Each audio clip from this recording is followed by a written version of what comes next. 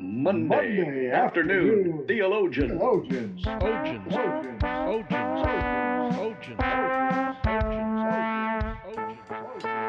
Today's topic is kind of interesting, and if I remember correctly, you fairly recently, for me not quite so much, had an experience where you were able to get in touch with your inner New Ager. Yes. But not necessarily in the way that we're going to talk about later. No, I hope not. But yes, I did. I started feeling like I was approaching a new age when I started getting mail saying that I needed to opt into some sort of Medicare program. Ooh. And I thought, oh, I don't know if I want to really admit that or not, but I didn't have a choice because we kind of have to do that. And then I realized that people give me discounts for being old. And I thought, ooh, I might have to just lean into this and embrace it and say, if this is New Ageism, count me in, buddy. Yeah. I usually go to one of our local thrift stores for another project that I have on Tuesdays because they have a discount program for seniors on Tuesdays. And when the gal asked me if I'm military or veteran or senior, I usually say at least one of those. That's good. At least one is good. And you're not giving anything away. No. I started to feel a little bit bad one time, quite a bit before I hit the Medicare age. And some young lady at the McDonald's I went to get some coffee said, oh, and I just gave you the senior discount. And I didn't know if I should be offended or grateful. I realized, though, that there are some perks. So when I start to book a motel, for example, I'll say, do I get any kind of benefit because I'm getting old? And they usually laugh and they say, well, yes, if you're a member of AARP. And I said, I am. And they say, well, we're going to give you a discount then. And I say, I'll take it.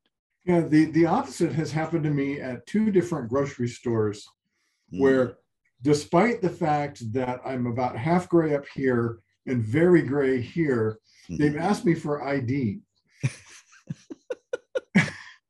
And I go, is this not a clue for you? Yeah. And they look at me like I'm a moron, and it just makes you go, the world is upside down, which is kind of a lead-in for where we're headed today. Sort of is, because the kind of New Ageism we're talking about really does turn some things upside down, and it can be wacko. And this is not the kind of New Ageism I want to lean into at all, the kind we're talking about. No, because in the New Ageism we're going to talk about, truth is relative. In fact, there are lots of truths. Everybody has their own truth. Sure. And there's many ways to get to God, whatever that means to that particular New Ager. Right. And, as long as you believe in something, then you're going to be okay. And you just determine your faith along the way. And if it's transitory or if it's uneven, well, that's okay, because you can just do you and everything is good.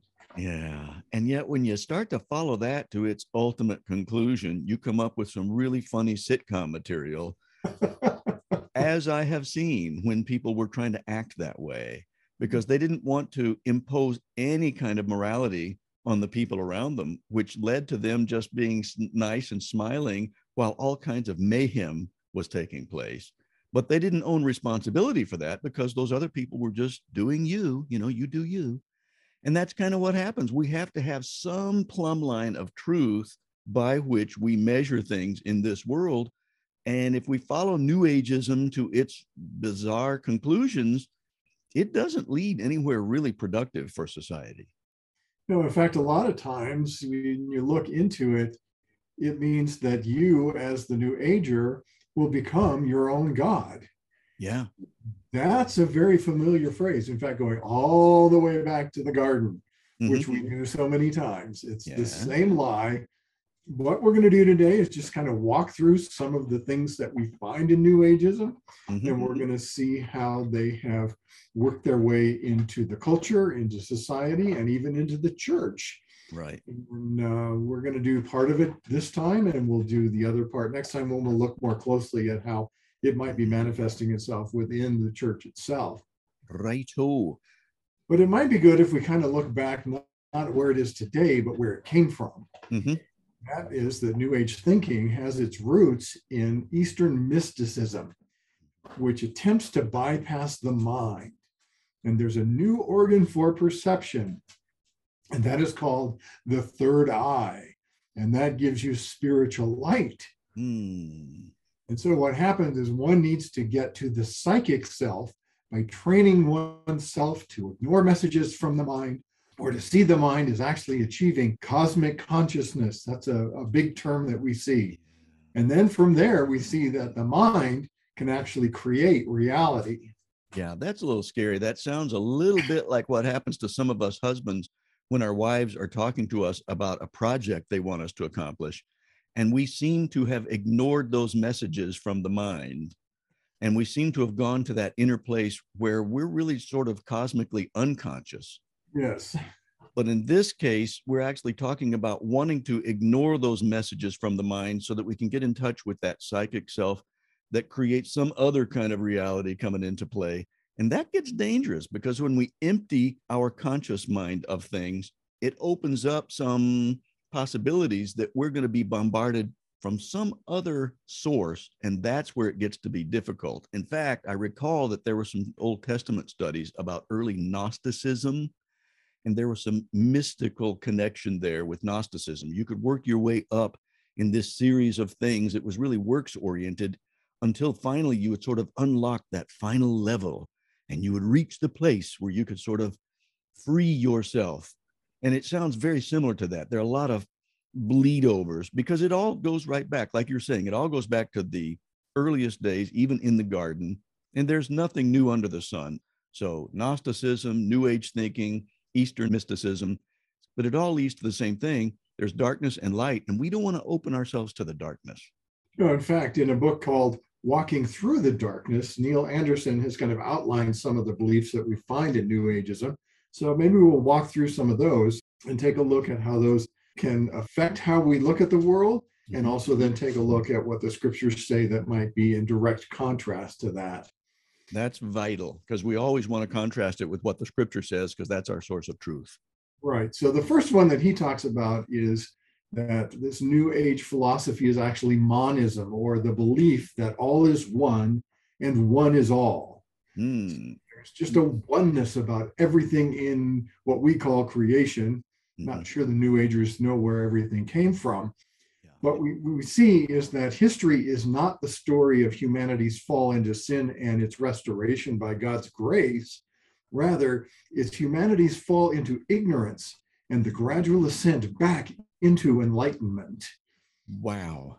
And have we ever seen anybody start to gradually ascend? I personally have not. I personally have seen a world that's falling apart because it's getting farther and farther away from God. And it's because of sin in the world. I just don't see that that really is happening. So I think this whole basis of monism is not a good basis. No, I mean, we do hear about the Age of Enlightenment and the Renaissance age and all of that, but it's also right around the time that Martin Luther was opening up the scriptures to the masses. So it's a very different take on enlightenment at that point. Yep. Well, secondly, we also see then, in addition to this basis of monism, all is God. And if all is one, including God, then one must conclude that all is God, which kind of sounds an awful lot like pantheism. And there was the god Pan back in the Old Testament. We even see that up near Caesarea Philippi in the New Testament. And Jesus was teaching people about who he was in that same area. And clearly he differentiated himself from the god Pan. Now, Pan was the god of all nature, which would include trees and snails and books and people and dogs and cats and all that stuff. They're all of one divine essence. And a personal God who has revealed himself in the Bible and in Jesus Christ must therefore be rejected because that's not all a part of this divine all or everything, which is really silly. And that in itself is an illogical statement because Jesus should be included in everything. And yet they would exclude him because of their definition of what everything must include. It just is so illogical. It makes no sense. Yeah, and yet we see that Paul used that very concept when he was preaching, when he said, "You have an idol to the unknown God. Let me tell you about him." So it was taking their belief and bringing it back around to the point where he could use it to share the gospel. Good insight. Good point. I remember when he had done that because he knew he needed to build a bridge into their world. And he did that by saying, oh yeah, I happen to know this unknown God that you have a statue to. And he trumps all the other gods. He is the preeminent God, and he is supreme above all other gods. Yeah, so if we take that second point and get to the next step of its progression, we see that there is a change in consciousness.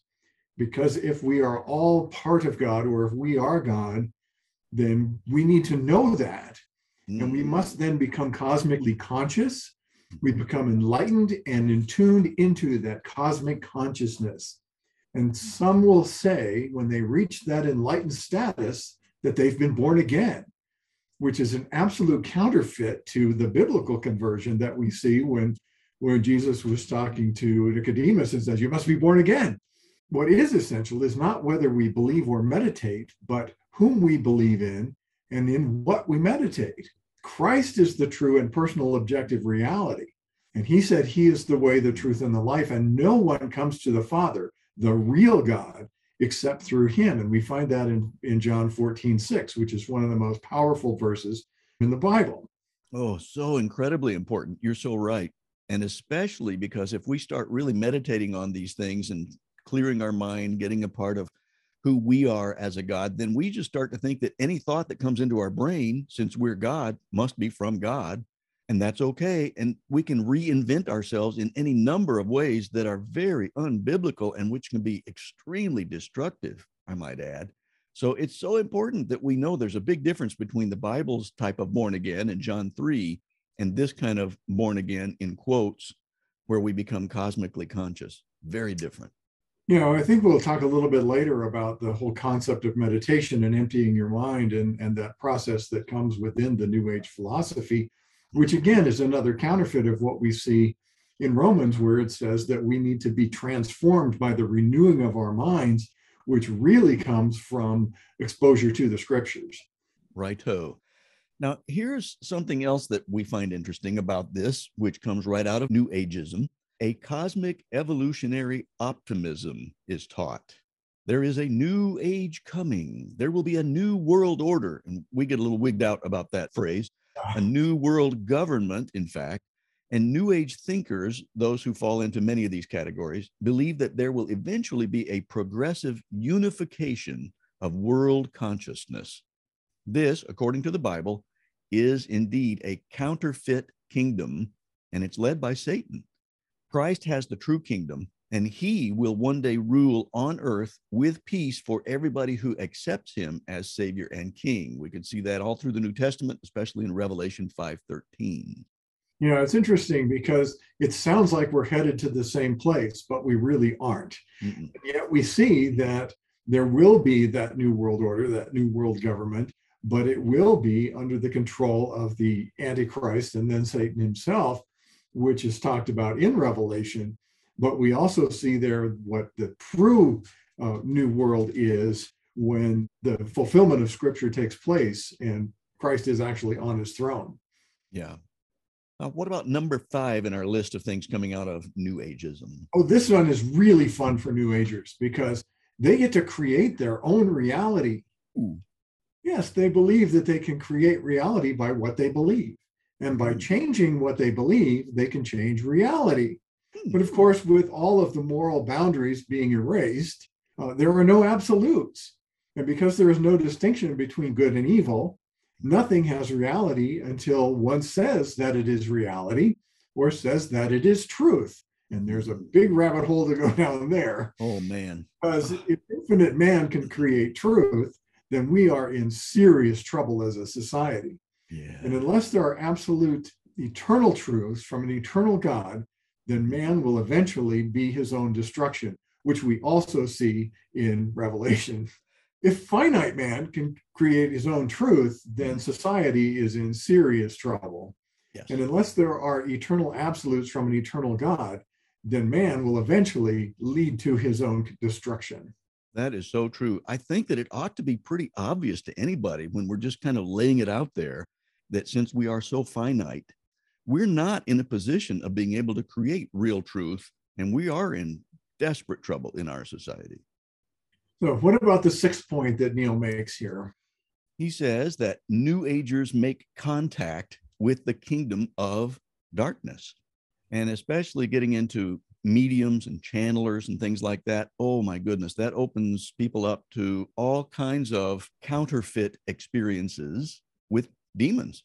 Because when you call on a medium or a channeler and you get this spirit guide coming in there, demons have a really good way of knowing things in the spiritual realm that might really shock us. And we think, oh, how did they know that? Well, it's because there's a lot of power there, not as much power as Christ has, but there is power in darkness. And when we open ourselves to that kind of darkness, we're in serious trouble. This is the kingdom of darkness of which Satan is the head. And those involved in this kind of activity are in contact with a world that is so totally opposed to the biblical world that God reveals to us through Jesus Christ. And Christ is the one who defeated Satan on the cross. And one day we'll cast him into utter darkness forever, and then he's going to rule. But in the meantime, Satan still has some control, not all full control, but he still has some power. And this is one area in which he can really get into people's hearts and minds when people open themselves up to mediums. And so we have to really caution against that. You know, when I was in college, I knew somebody who said they had a spirit guide. And I just kept thinking, it's such a dangerous path, because we think, oh, the quintessential picture we have of Satan with the horns and the tail and the pitchfork and all of that is not necessarily what he's going to look like. And neither are the demons. You know, we see him with their little horns and their little mini pitchforks. That's not necessarily how they're going to present themselves to a non-believer if they want to keep that believer from experiencing Jesus, because they're going to do whatever it takes to give what we've talked about many times, even this morning, as a counterfeit reality, because what they want is to keep the person from becoming a believer. And so they are going to provide a pleasant experience, such as telling them the things they want to hear, providing a counterfeit to what we would look at as a heavenly experience, something that keeps them coming back to that demonic source, instead of reaching out to the God who really wants the very best for them because he loves them so much. Precisely. And I remember having seen a few episodes of daytime television in which there was a very famous medium. And of course, years later, that person was just completely exposed as a total fraud. So many people came forward and said, well, this person told me this was going to happen or this happened. And then I found out later that wasn't even close to the truth. But that person always wants to. And so many of these people that would consider themselves, I'm just a special person who's been gifted with this special sixth sense or whatever you want to call it. But they never say, yes, but you have to repent of sin and you have to trust Christ as your savior. And that's what causes people to think they might be okay when they're not okay. And that's why it's so stinking dangerous, because like you're saying, it'll keep coming back for this little endorphin or dopamine hit, and they feel better in their brain temporarily, but it's not solving their biggest issue, which is we've got sin in our lives and it has to be atoned for. And the only person who can do that is Jesus Christ. Exactly right. So that's kind of a foundation of some of the beliefs of the New Agers. And what we're finding is that some of the practices that are very prominent in the New Age movement are working their way into the church. We've got a link to a site where we found some of these. Before we actually get into those, why don't you give a preface on how we approach these subjects before we actually get into them? Rick and I both discuss this a lot. And what we see is that sometimes people can come away from some experience they've had and they become so incredibly zealous about their newfound faith that sometimes without realizing they're doing it, they're kind of creating a new form of legalism, and it's almost works oriented. And if you can just avoid these things and do these things, then you're okay, rather than looking at a balanced approach to developing a relationship with Jesus Christ. Now, it's good to put out warnings and say, I was in this subculture and it was terrible for me. And so now I'm trusting Christ and he's transforming me because I have this lifelong process that I'm involved with. But we have to be very careful and discerning in not taking things and swinging the pendulum so far to another degree that then we become guilty of becoming legalists. Paul the Apostle kind of set forth some of that stuff, and they were working through some differences when some of the Gentiles were being allowed into the new church. Look at that in the book of Acts, for example. And so they had to try to navigate their way through that. That's why everything continues to come back to, what is your relationship with Jesus, and how are you finding out more about him? How is he transforming your life? You get to know him by reading the Bible, and especially the New Testament, because he's the fulfillment of everything in the Old Testament. So some of the things that we have seen in some of the folks that have come out of darkness, we have to put a little cautionary note in there by saying, they're saying that every time that somebody comes in contact with this thing, it's wrong. May not necessarily be. And we'll discuss when those things come up. We'll tell you what we mean. Okay, so the first thing that we find in a church that is starting to embrace a New Age philosophy in one way or another is either watering down the gospel or not preaching the gospel at all.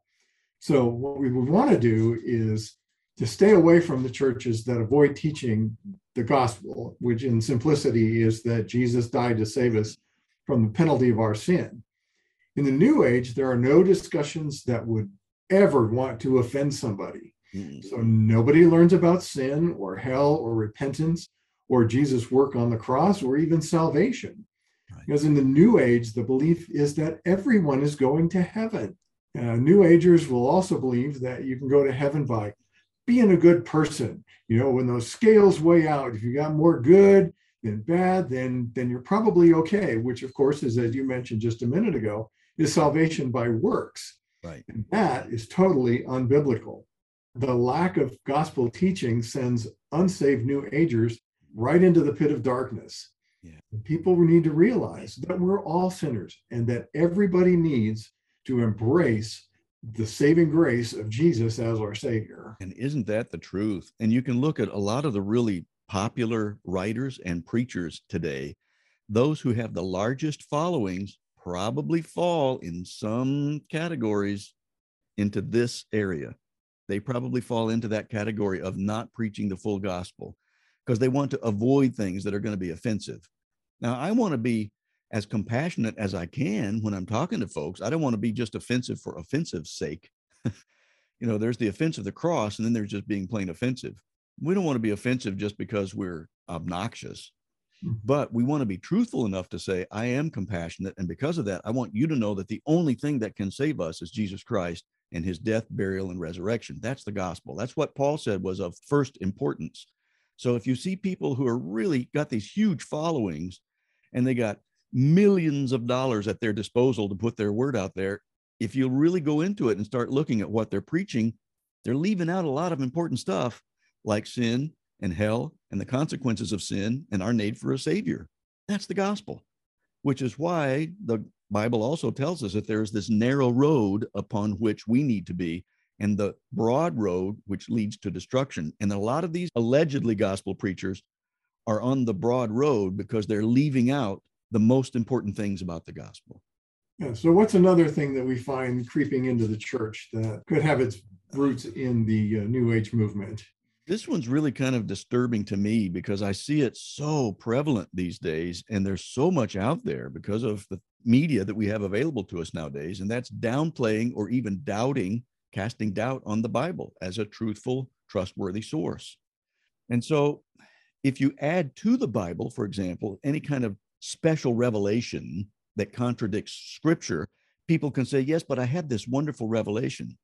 Well, where did that revelation come from? If it didn't grow out of your knowledge of the scriptures, then that special revelation could in fact be from hell because it could be a counterfeit. And so the New Age opens us to that. And it allows people to tamper with the Bible, rewrite it, reinterpret it some way, rather than looking at everything interpreted through the focus of the gospel and Jesus' death, burial, and resurrection. If they're coming up with some other way than the necessity of that gospel to save, then that's not a special revelation. That's a deadly revelation.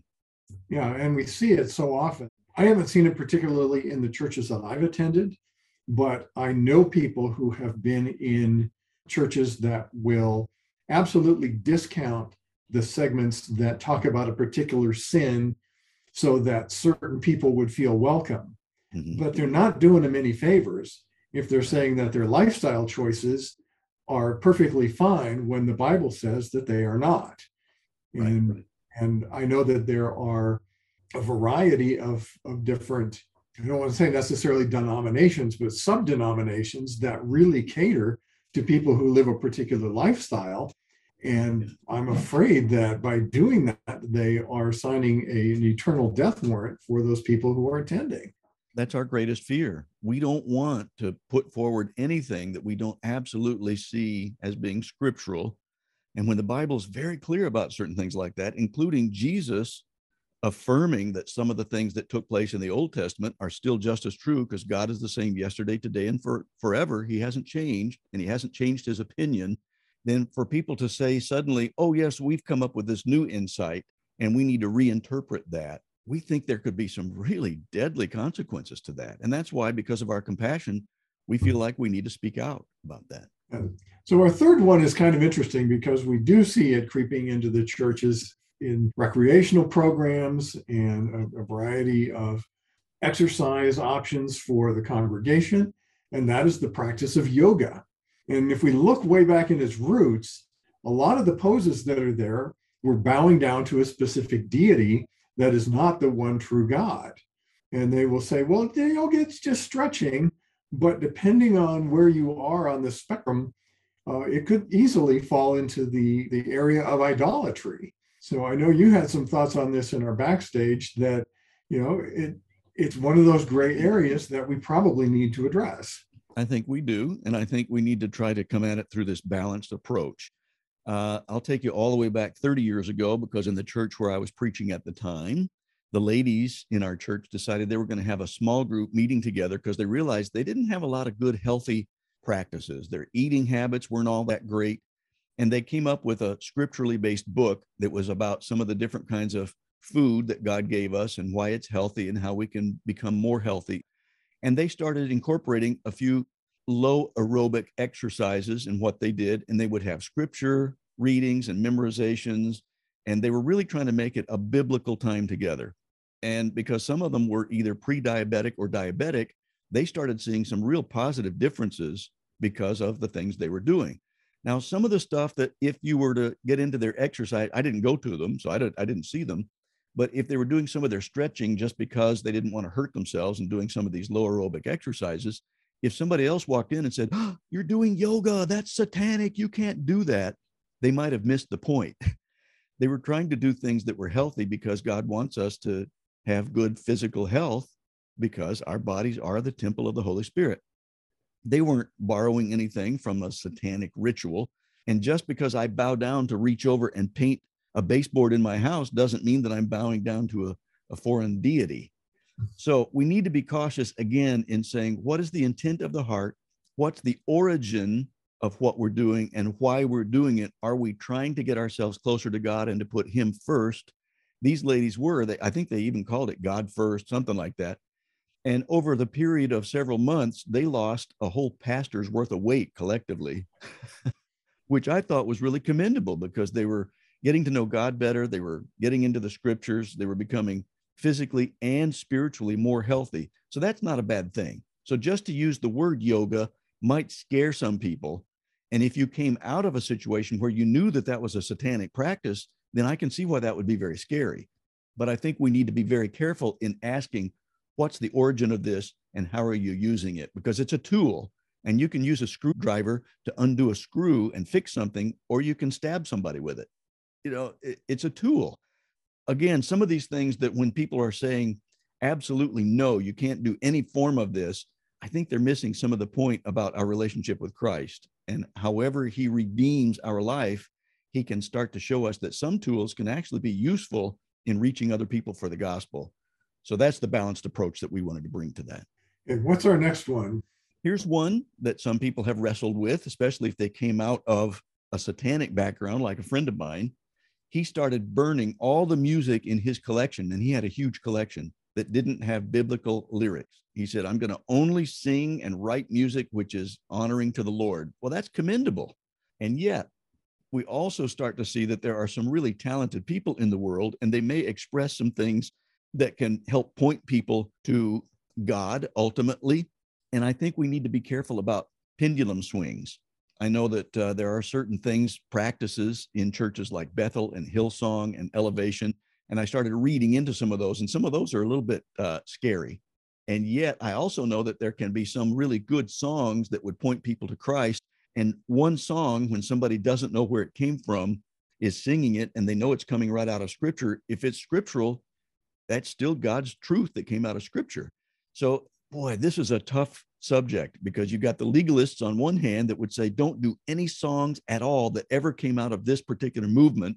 And other people might say, well, can we evaluate every song based on whether it's scriptural or not?